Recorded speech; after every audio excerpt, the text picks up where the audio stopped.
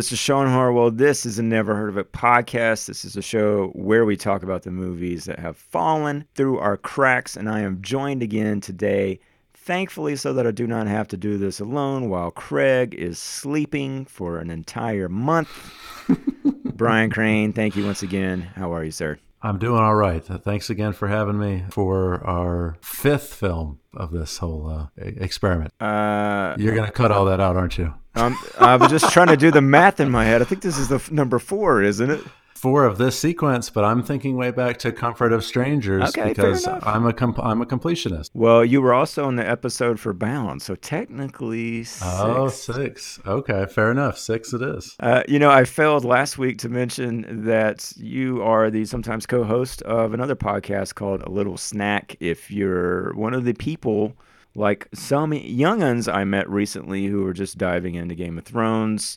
Lots of great discussion on that show in particular in some of those back episodes, so maybe they should go check that out. Yeah, do a search in the dark web and you'll find A Little Snack available on desktop apps anywhere you find. Yeah, it's sadly it's harder to find than I would like, but absolutely I would enjoy revisiting not only the show but also our podcast about the show, because we did some pretty deep dives into those first 3 season episodes. Yeah, it was good stuff. It was really good conversation. Well, yeah, thank you. Let me point people to neverheardpodcast.com. Go check out all the links and see some posters. A lot of the posters are from foreign markets, which will be interesting this time since the movies are from China. Lots of good fun stuff there, trailers as well. You can send us an email. It's always nice to get suggestions. We'll be getting back into those. And reviews are certainly appreciated at Apple Podcasts. Thank you. Brian. Yes. We made it through Animal World, the 2018 Chinese film, which is on Netflix. We're going back to the well with a similar, at least, sounding movie as in language spoken, I think, right? Yes, I believe so, yeah. This one is from 2016. It is called I Am Not Madame Bovary, and I like saying that emphatically. It's an interesting title. Let me give you a log line, and then you're going to tell us who made it. After being swindled by her ex-husband, a woman takes on the Chinese legal system. On its surface, maybe that doesn't sound that interesting for those of us who have no knowledge whatsoever of the Chinese legal system, but I think there's some specific things about this movie that I'm going to talk about a little bit that at least piqued my interest when I saw the trailer. So why don't you walk us through some of the fine folks that were involved in this thing? Let's do that. Some interesting things kind of came up while I was doing the research for this one. And actually, you reading that log line actually ties in with that, so that's somewhat interesting. Cool. So the director of this was Zhigang Feng, and he directed a couple of movies that are going to show up quite often in this cast and crew. The first is Cell Phone, which came out in 2003. Mm-hmm. He also directed its sequel, Cell Phone 2, in 2019. Sell Harder? Is that the... Yeah, Sell Harder is the secondary title. And also Back to 1942 from 2012. He's also credited as an actor for 16 movies, including this very one, I Am Not Madame Bovary, where he plays the narrator. Interesting. The writer is Zhenyu Lin. He was the writer of Cell Phone 1 and 2 and Back to 1942. This is a constant collaboration. Okay. The producer was a lady named Daijun Zhang. She looks like she's 22. Probably is. She's the producer of 27 films. Wow. So she did not make it into the Cell Phone movies, I'm sure to her eternal regret. But she did help with Back to 1942. Okay. A smattering of titles from her filmography: The Wonderful Wedding in 2015, Lost and Love 2015, The Ark of Mr. Chow in 2015, and New York, New York in 2016. Really? Be interested in that one. Yeah. It's like, did they come and film some scenes there? Or did they, make a city double as New York? Anyway. God, I hope so. I know, that would be amazing to watch. Cinematography was done by Pan Luo. He shot Cell Phone 2, but not 1. Did Old Fish in 2008. Old Fish? Old Fish. Just watching an old grumpfish as it slowly dies in an aquarium. I think you put a camera on that's scintillating cinema. Floats to the top. Yep. And then another film called Einstein and Einstein in 2013. Einstein and Einstein? Einstein and Einstein, both of which I think was meant facetiously. That's just the vibe I get. How awesome would it be if that was just their version of Dumb and Dumber? That would have been a good title for that movie, too. Anyway. That would have been. Moving over to the cast of this movie, a man named Cheng Peng Dong plays Wang Gongdao. He was in a movie called Jian Bing Man with Jean-Claude Van Damme in 2015. Ooh, okay, fun. And the poster for that looks pretty funny, actually. I would actually check that one out. He did a movie with a funny title called Coward Hero this very year. Huh. The Faces of My Gene, not like Gene. That's 2018. Wait, you're saying it is spelled Gene? Yeah, like my genes, my DNA. Right. Yeah, the faces of my genes. A single genes. Yeah, that's what I was confused by. I was like, one gene? So the next person I'm going to talk about is a young woman named Bing Bing Fan. She has 56 credits as an actress, and Wow. she is a very big deal in China. She has a number of U.S. films. For instance, X-Men Days of Future Past. No kidding. Okay. Yeah, she played a mutant named Blink. She was in Iron Man 3. She played Wu Zhaki. And she was actually also in Faces of My Gene with Cheng Peng Dong. Okay, So they did that one together. She's actually going to be, and it's in pre-production now, in a movie called 355 with Jessica Chastain and a bunch of other kind of high B-list, low A-list American actresses. Wow. She has that kind of cross Yeah. that international appeal. And what was interesting is while I was researching this, I found out that she actually was the subject of an NPR story that I had heard some months back of a Chinese actress who went missing. Oh, yeah. Okay. Right? So that's her. Oh, no That's kidding. her. That's Bing Bing Fan. Look at us. We're so topical, dude. I had no Right? We're basically journalists here. accidental journalist. Yes. So what had happened was, I guess the Chinese government had decided that tax evasion had become something of a problem, and they needed to make an example of someone. And this is just my, shorthand understanding of the situation. And so they grabbed her up without, telling anybody. Essentially, kidnapped her, took her to some remote area where they, as the article I read put it, questioned her for a fairly significant period of time. And when she came back, she made an apology, and she paid the Chinese government $100 million in back taxes. Oh, my God. Yeah. That's like bigger than Wesley Snipes' money, right? That's huge money. And it's just, the disconnect between this poor young actress's face and her treatment by the Chinese government, it's a little chilling, honestly. Yeah. But they grabbed her up, and she made a very contrite apology. And in the news right now, there's wonder if she's breaking up with her boyfriend, like the engagement is off or something like that. And other sites are wondering if she's pregnant. So she's kind of like Chinese tabloid fodder. But it's interesting that then crosses over with the hand of the state, Yes, exactly. Fascinating. And that's why I'm interested to read to see this movie, because it's like if it's like something against the Chinese legal system or whatever. Yeah, I do believe it is. I wonder if she's sort of seen as kind of, a subtle dissident in a way, and maybe some of the films that she was in. One other interesting story, she's a very interesting person, Bing Bing Fan. She was in a movie, a World War II movie with Bruce Willis and Adrian Brody, which was slated to come out, I think, last year. Wait a sec. Okay, what is that called? I feel like I just saw like the DVD art for that a week ago. Oh, it's something like Air Raid or something like that, Yeah, some kind okay. of really generic title. But the Chinese government killed it because the producer is on the run. He's wanted for money laundering, and the movie itself was part of that crime, apparently. Huh. So there's a movie with Bruce Willis and Adrian Brody and Bing Bing Fan in the can somewhere that has not, I believe, seen the light of day and may never. So yeah, so there's some interesting tidbits in the background of Bing Bing Fan. Wow. So she was also in Cell Phone 2, and she did back to 1942 as well. And this one was for you, Sean. I'm getting ahead of myself. Okay. I'm talking about the next guy. Okay, but she was in Cell Phone 2. That is accurate. Okay. So we'll move on to Wai Fan, who played Guo Nong in this movie. I don't know who that'll be. That'll be a fun thing to find out. He was in Cell Phone 2, City of Rock, back to 1942, and this is the one I was talking about. This one's for you. He was in a movie called Guns N' Roses in 2012. What? He played he played somebody called Priest. So, A little connection to Franklin there, huh? yes, exactly. Preest. That's how he spelled it. Well, No, I just wonder kidding. at what point they will be sued by the Guns N' Roses camp. Yeah, I wonder. Maybe only after Guns N' Roses listens to this podcast. Yeah, I'll get it to him. Another actor is Tao Guo. He played Zhao Datu. Another long scroll bar. He's got 46 acting credits. He was also in Guns N' Roses, played the crazy dad. Okay. He was Yeah. in a movie called When Larry Meets Mary in 2016. Okay. Breakup Buddies in 2014. Huh.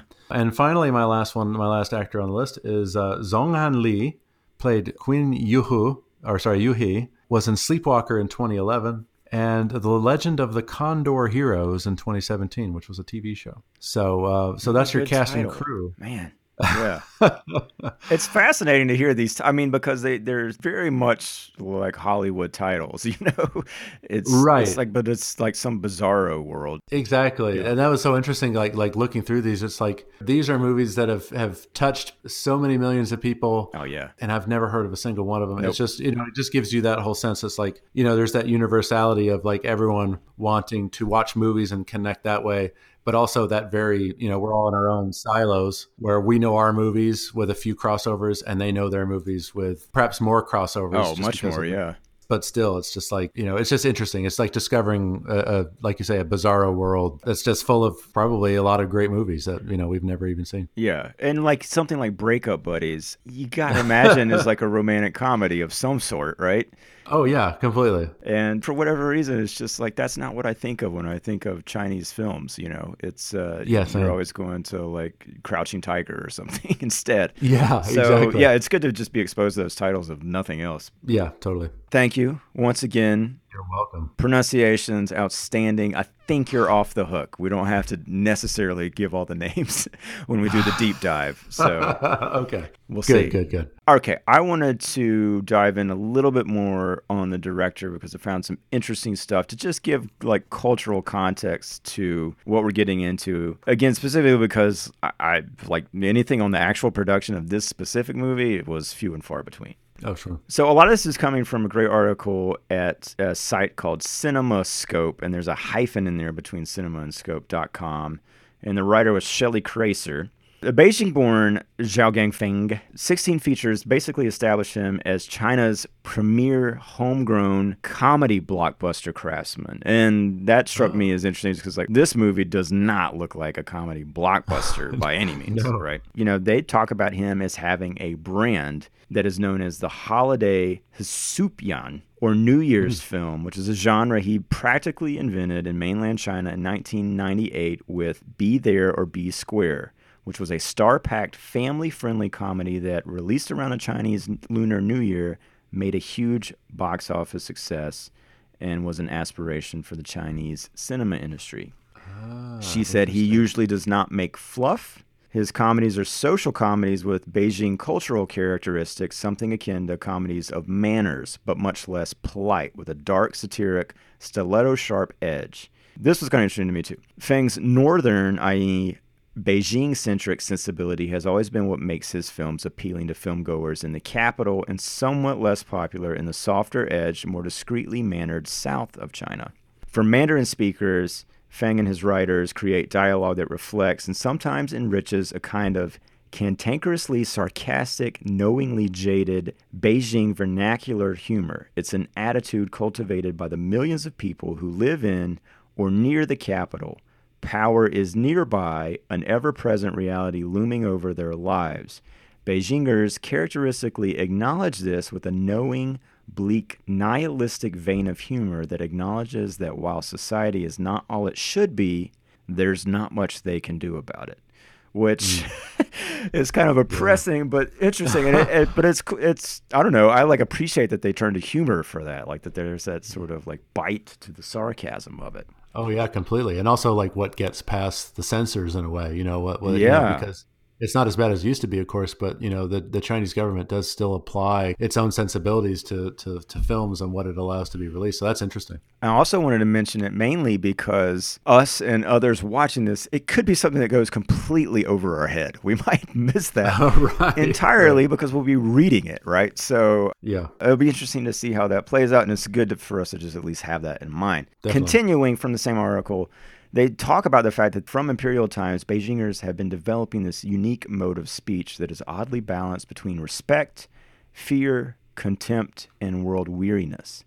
That is the tone that his films have captured and developed and propagated back into Beijing verbal culture, where lines of his dialogue are adopted and circulated into local conversation. And I thought that was kind of interesting. So I was like trying to think of a comparison, like as far as comedies. Yeah, I mean, it seems like there are not that many blockbuster comedies that kind of pierce the mainstream these days. But no, I was like, you go back to the Austin Powers or the Jim Carreys of the '90s as far as like which comedy, maybe Borat, like a few like Sacha Baron Cohen, like lines from that movie, sort of like made it into the common vernacular. But as far as my wife, dialogue specific stuff, it's been kind of a dry spell lately. Yeah. But interestingly, this article did mention that he's lately been drifting away a little bit from comedy and experimenting with more straightforward cinema modes, was the way that they phrased it in that article. Empire magazine went very specific with their comparison of director and actress Fan Bingbing,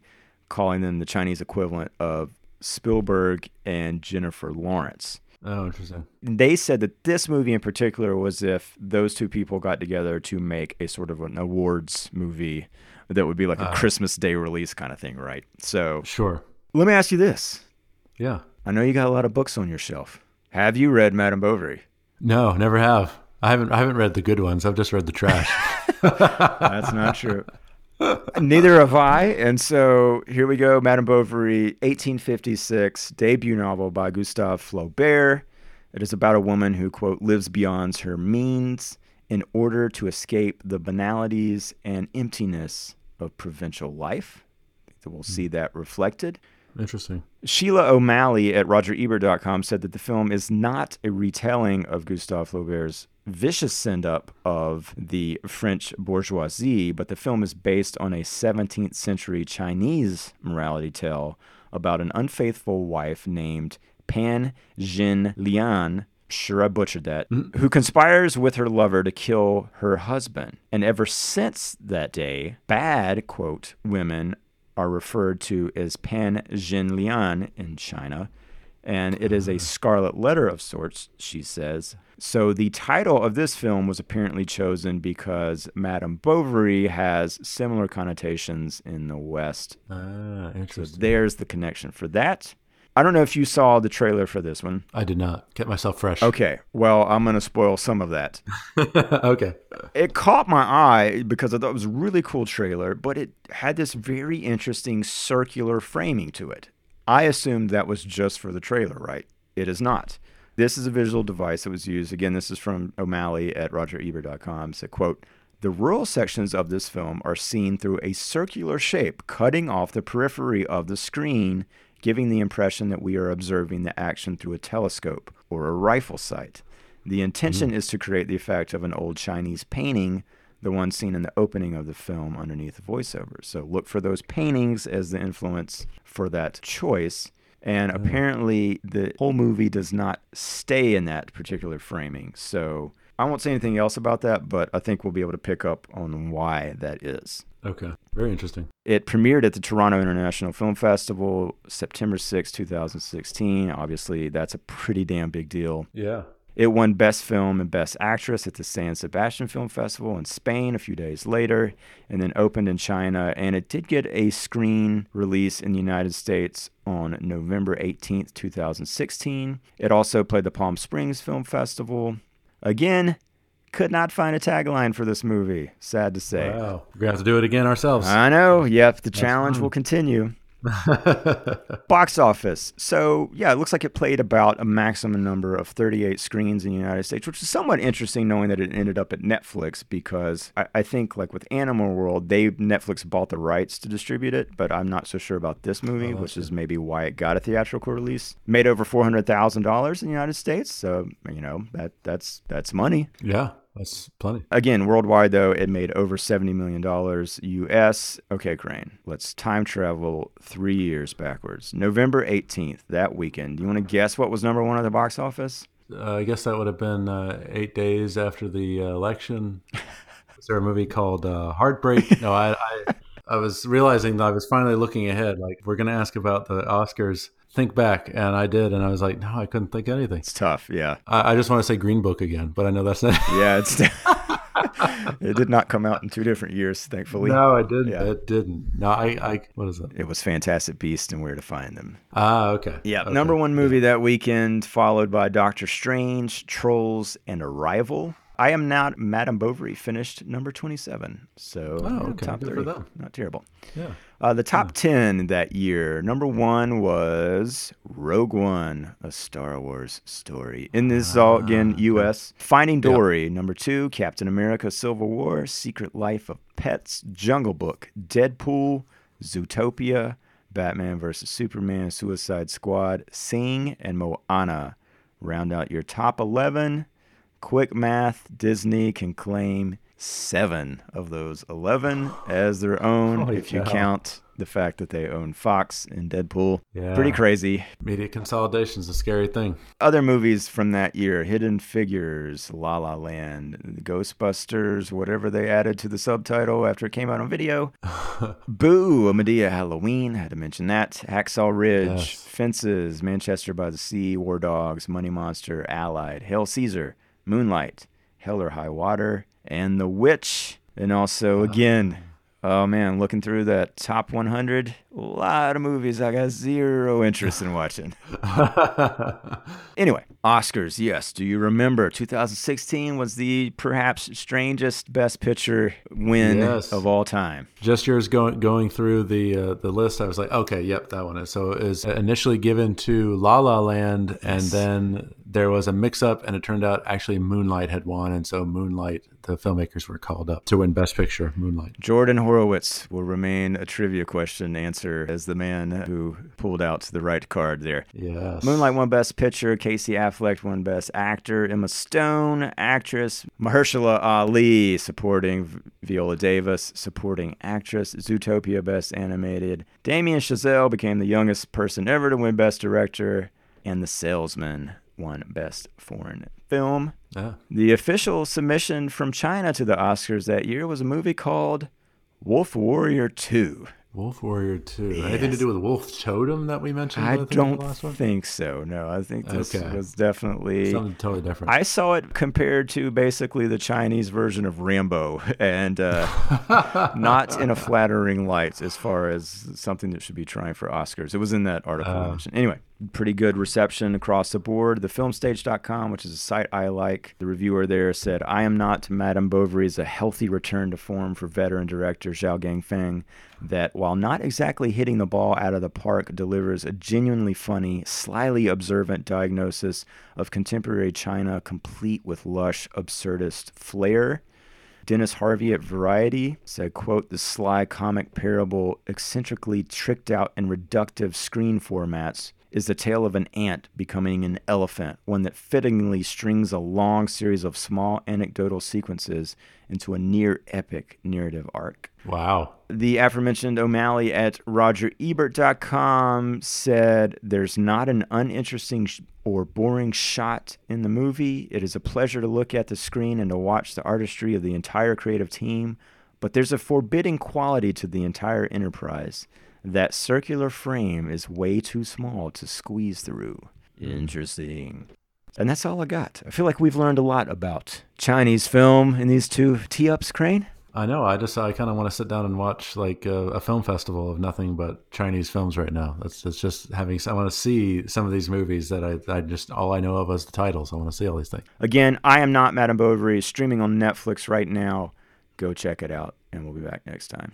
Any last words, Brian? Just want to let everyone know that I am not Madame Bovary either. Oh, really? I think there was some confusion about that when we started. So yeah, I'm excited to see this film and other people who are also not Madame Bovary. Okay. Well, if you go missing for 3 weeks, sorry, buddy. If I get bing-binged, yeah, I'll be out. I'll be looking for that, looking for the Chinese authorities, make sure they don't bing-bing me. Fingers crossed, man. They might be listening right now.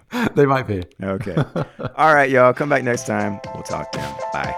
Bye.